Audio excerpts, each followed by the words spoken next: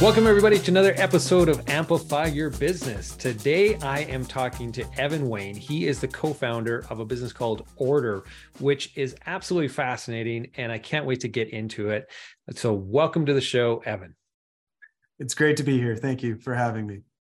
So we met, guess probably about 2, maybe 3 weeks ago. It was at Launch Party, which was an event that Edmonton Unlimited had, and you were one of the companies who were pitching that night. Tell me about that experience. Yeah, so that was a bit of a neat experience for us because we launched our company pretty much at the beginning of, like, we formed a team, co-founded it in the middle of the beginning of COVID in August 2020. So that was actually our first in-person pitch as founders, even though we've been raising money and pitching for 2 years and feel like we're old hats at it sometimes, always learning every time. But yeah, that was actually our first in-person pitch event.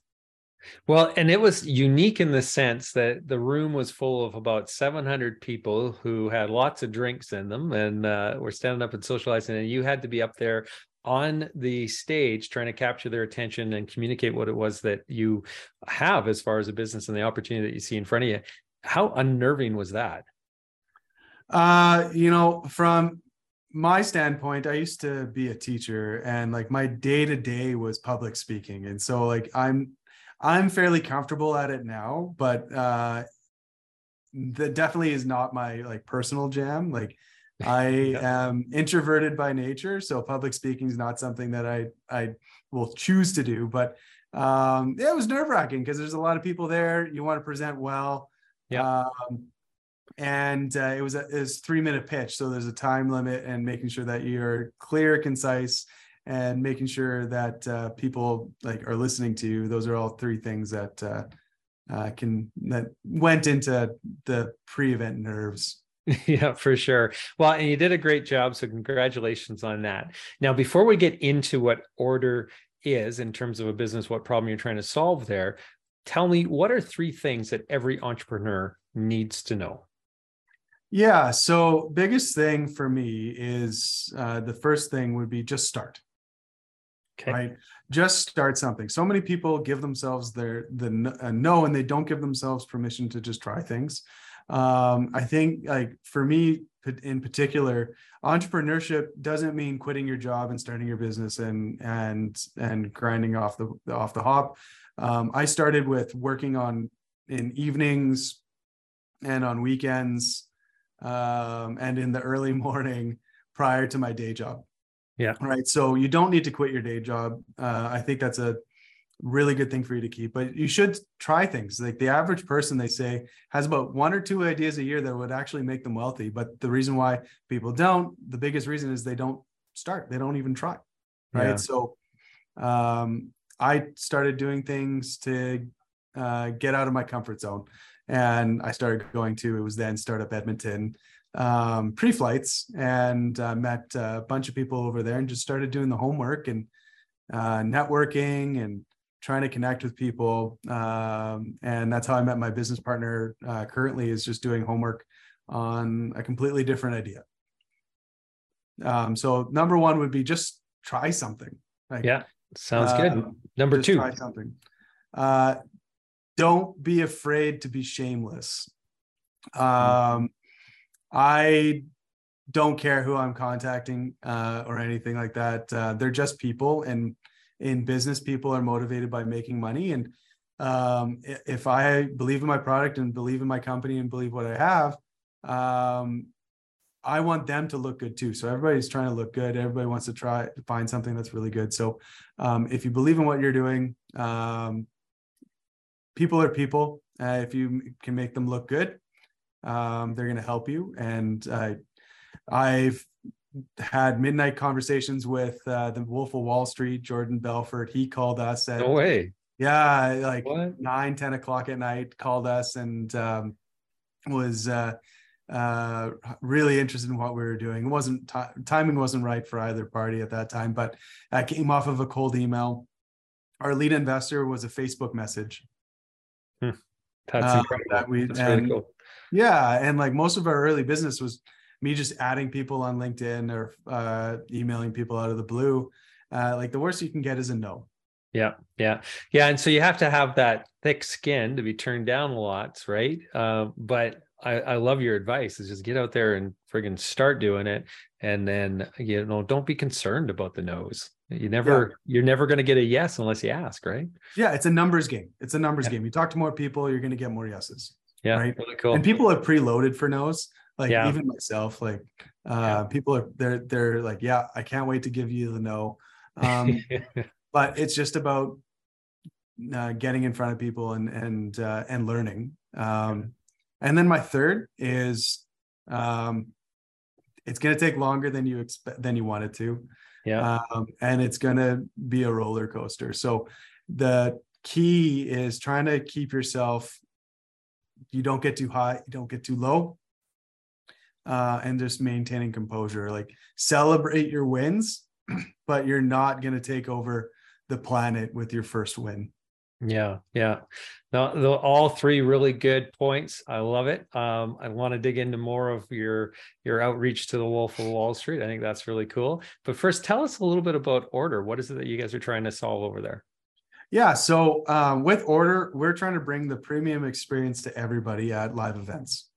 So I've been fortunate in my life to have some premium experiences, being that in a suite or in club seating where you're able to get like in-seat service and like a real great experience at events. And I'm a big sports fan in general. However, like even in like, I'm going to call them the cheap seats, which is where I'm normally at for games, is in the cheap seats, still $300-400 for local sport teams here and stuff. Like that's still quite a bit of money.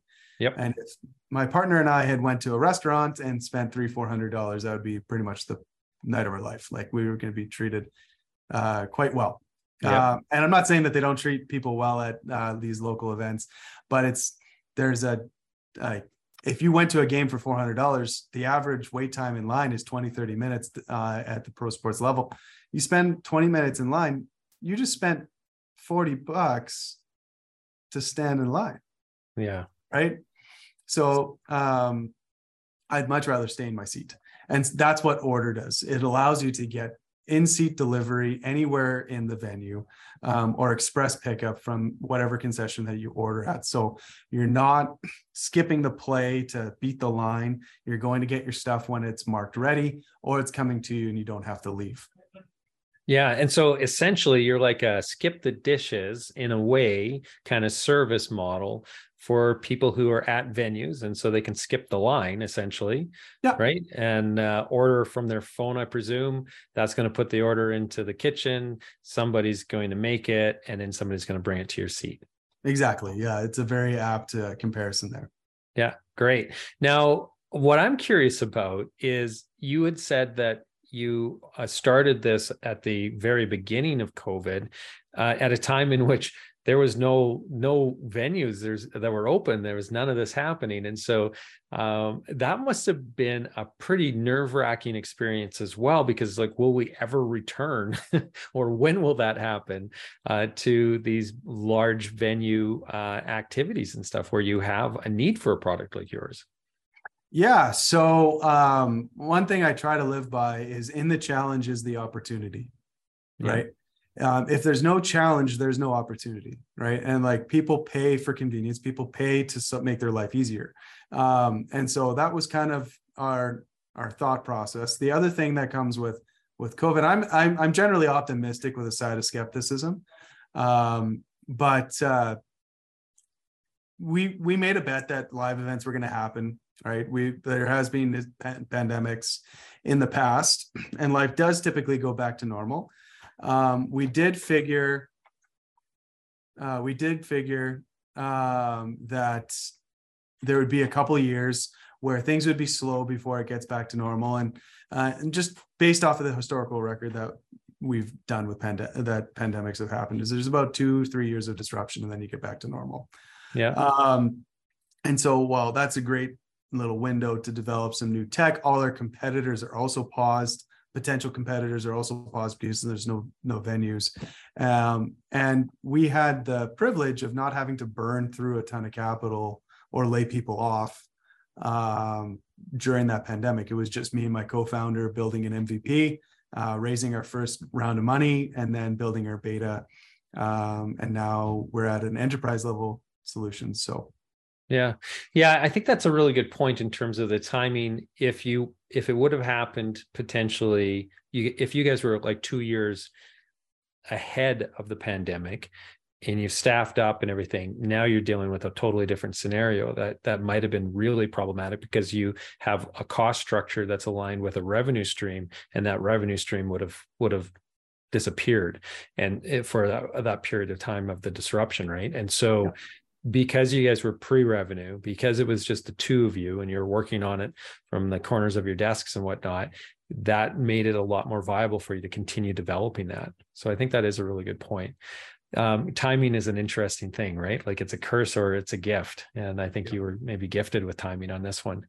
So tell me a little bit about where you're at now, because I think you said about a year ago was your first location install from a beta standpoint, and now you've got deals right across North America. So walk me through, I guess, the last year here. Yeah, so it's funny. Like I was just talking with my co-founder about, like, we tend to focus on the granular and we forget to look at the step back.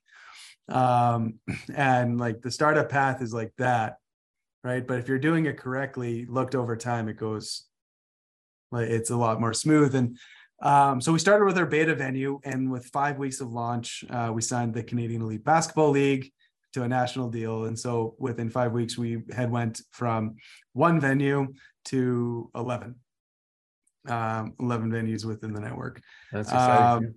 Yeah. And then throughout the year, we added a few more venues. I believe the numbers, it's about 4 million annual attendances in the venues that we are currently in. Wow. Which is, like, to me, that's an unfathomable number. And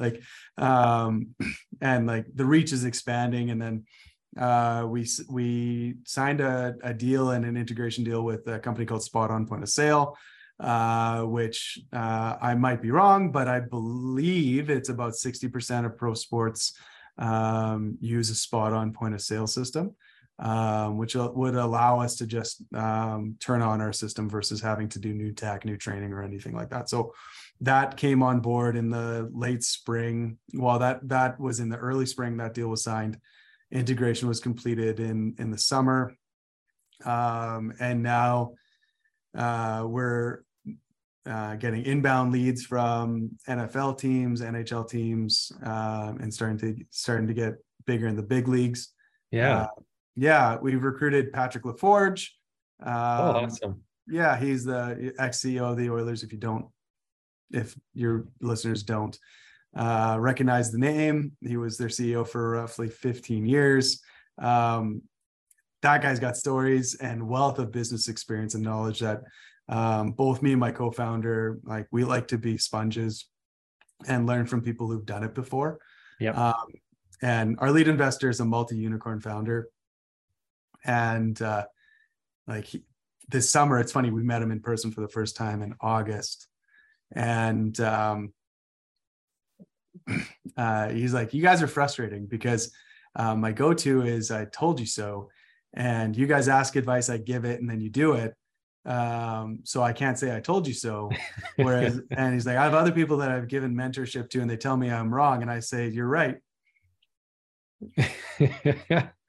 That's funny. So with Patrick, what role is he playing then? Is he an advisor or? Yeah, he's been an advisor, fractional CBO. Yeah, that's really great. I think that's just absolutely fantastic. And so how did you end up landing a whale like Patrick? And then obviously this lead investor who is also a massive whale too. Yeah, so I'll start with Rick, because that's further in the past. So my co-founder Jade Childs messaged him on Facebook that he had listened to him on a podcast, really loved like his perspective on things, and that he had said in that podcast, and said, asked if we could set up a call. We asked him for mentorship, not for money, because like we believe that a good mentor is not financially motivated. And then we'd have monthly calls with him about where our progress was. And then about 6 months after meeting us, he said, if you don't let me invest, I'm not picking up your phone calls anymore. I love what you guys are doing. And he invests in people, not ideas. Yeah. And teams, which is to me the best way to invest, because people are predictable. And you can trust the founders. The idea can be ripped off, right? The founding team can't. Yeah. So I really appreciate that perspective that I gained from him and that knowledge. So that came from a Facebook message just being like, hey, I just love what you're doing. Like, he picked up the phone and started talking to us. And now we go from here. Now I'm getting, we get text messages like, I love you guys. Like, from our lead investors. Not all founders can say that. Like, investors can be stressful. Like, they're looking for a return on their money. But to get text like that is great. Yeah, now, that's exciting. Patrick is not actually my story. It's Jade's story. We did our pilot venue out in Spruce Grove with the Grant Fuhr Arena and the Spruce Grove Saints. Yeah. And Jade was actually on site that day. I wasn't. I had another commitment that I was at. And anyway, Jade was standing by we have these banners, standing by these order signs. And I don't think he recognized Patrick at the beginning. He didn't. And because he told me, he's like, yeah, this guy was really cool. And I'm like, you were talking to who? Because I knew exactly who it was. And so basically what had happened was Patrick had seen our sign, was standing in line. He was watching, I think his son was reffing the game out in Grant Fuhr that day, or a friend of his was kid. I can't remember who it was, but he was coming to watch them officiate the game. And he saw our sign. He's like, oh, okay, well, I'm going to take a note of who I am, who's in front of me there. And he scanned our QR code, placed his order, and got his food before the person ahead of him had even ordered. And he's like, this is a no-brainer. And so he struck up a conversation with Jade, and he's like, let's talk. And here we are. Oh, that's really cool. Yeah, it's funny, right? Like, just the opportunities when you're open to them, and also, like you said earlier on in your advice around, just not being afraid, not to be shameless, right? Like to reach out to people out of the blue and have those conversations. So yeah, a huge potential trajectory changes because of those two moments in time, right? Yeah. So I'm really curious. So with this unicorn investor or multi-unicorn investor, I guess, can you share his name with everybody? Yeah. He's on our deck and everything like that. His name is Rick White. He founded Fusion.io. His last unicorn company I believe was Fusion.io. He founded that with Steve Wozniak, the co-founder of Apple. Yeah. And he also worked with various different venture capital firms where he cut his teeth and started a few other businesses that were acquired and whatnot. But with Fusion, it IPO'd at something like 1.8 billion, and then they sold it to SanDisk for 3.9 billion, I believe. Don't take me as record, but I believe it was about $3.9 billion that it was acquired for. So it's massive. Very successful, wealth of experience, and like, honestly, incredibly down to earth. Yeah. So tell me, what is the top advice that you would have received from Rick then, that you can recall, is there anything that stands out?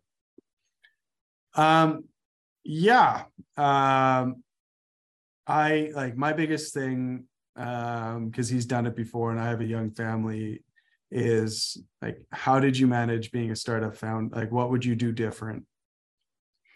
And I believe he said something like, I wish I would have spent some more time with my family. Interesting. Yeah. It's a tough balance, right? It is a tough balance. And then like a lot of it is just like, well, how do you handle the ups and downs? And I like this answer a lot. It's keep your hands and feet inside the ride at all times. Okay. So what exactly does that mean to you?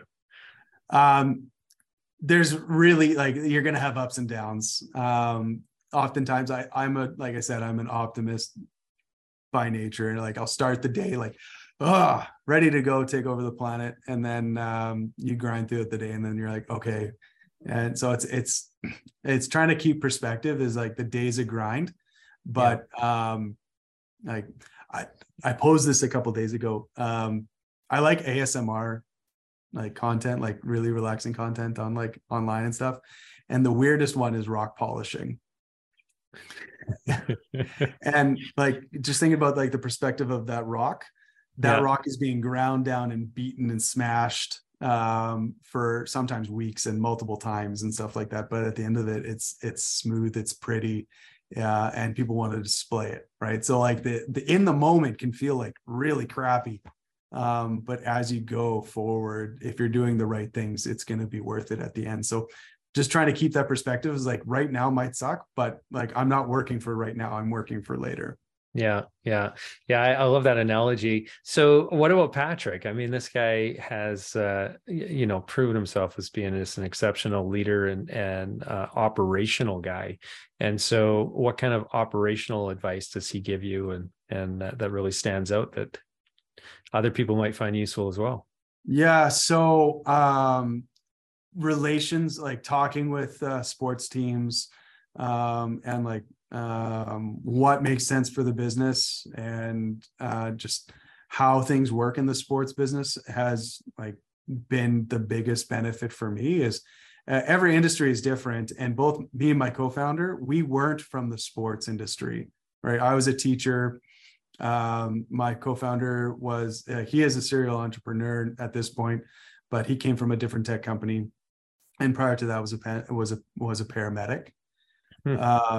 So what we like surrounding ourselves with people who've done it before, and learning from their experiences. And so posing a question like, hey, this is the opportunity that we have right here.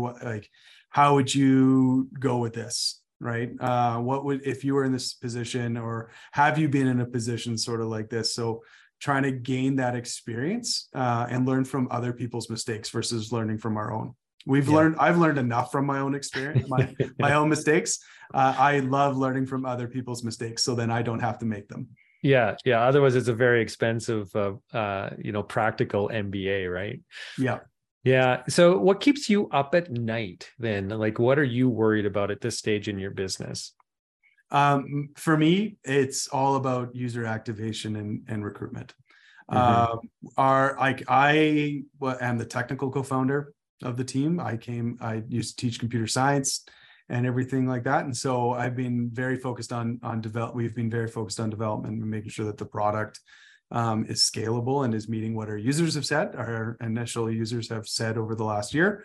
And now it's taking those lessons and scaling it to a higher user base and getting people to discover it, right? Yeah. Our app is highly sticky. We have an incredibly low churn rate, which is great to see considering how we're not everywhere, right? And the places that we are, we've had limited availability because it's been pilots and testing, right? So, but the users have communicated that they like it. We have high user ratings on the app stores, and people are keeping the app and utilizing the app, and it's been great to see. So what challenge do you have to overcome, do you think, to get to that place where things are just, you're hitting the targets, you're hitting the big goals that you have in terms of that user adoption and venue adoption? Yeah, so people we're fortunate that convenience apps like Uber and DoorDash and all that have been around for close to a decade, if not a decade or more now. So people are, especially through the pandemic, got used to using apps of convenience.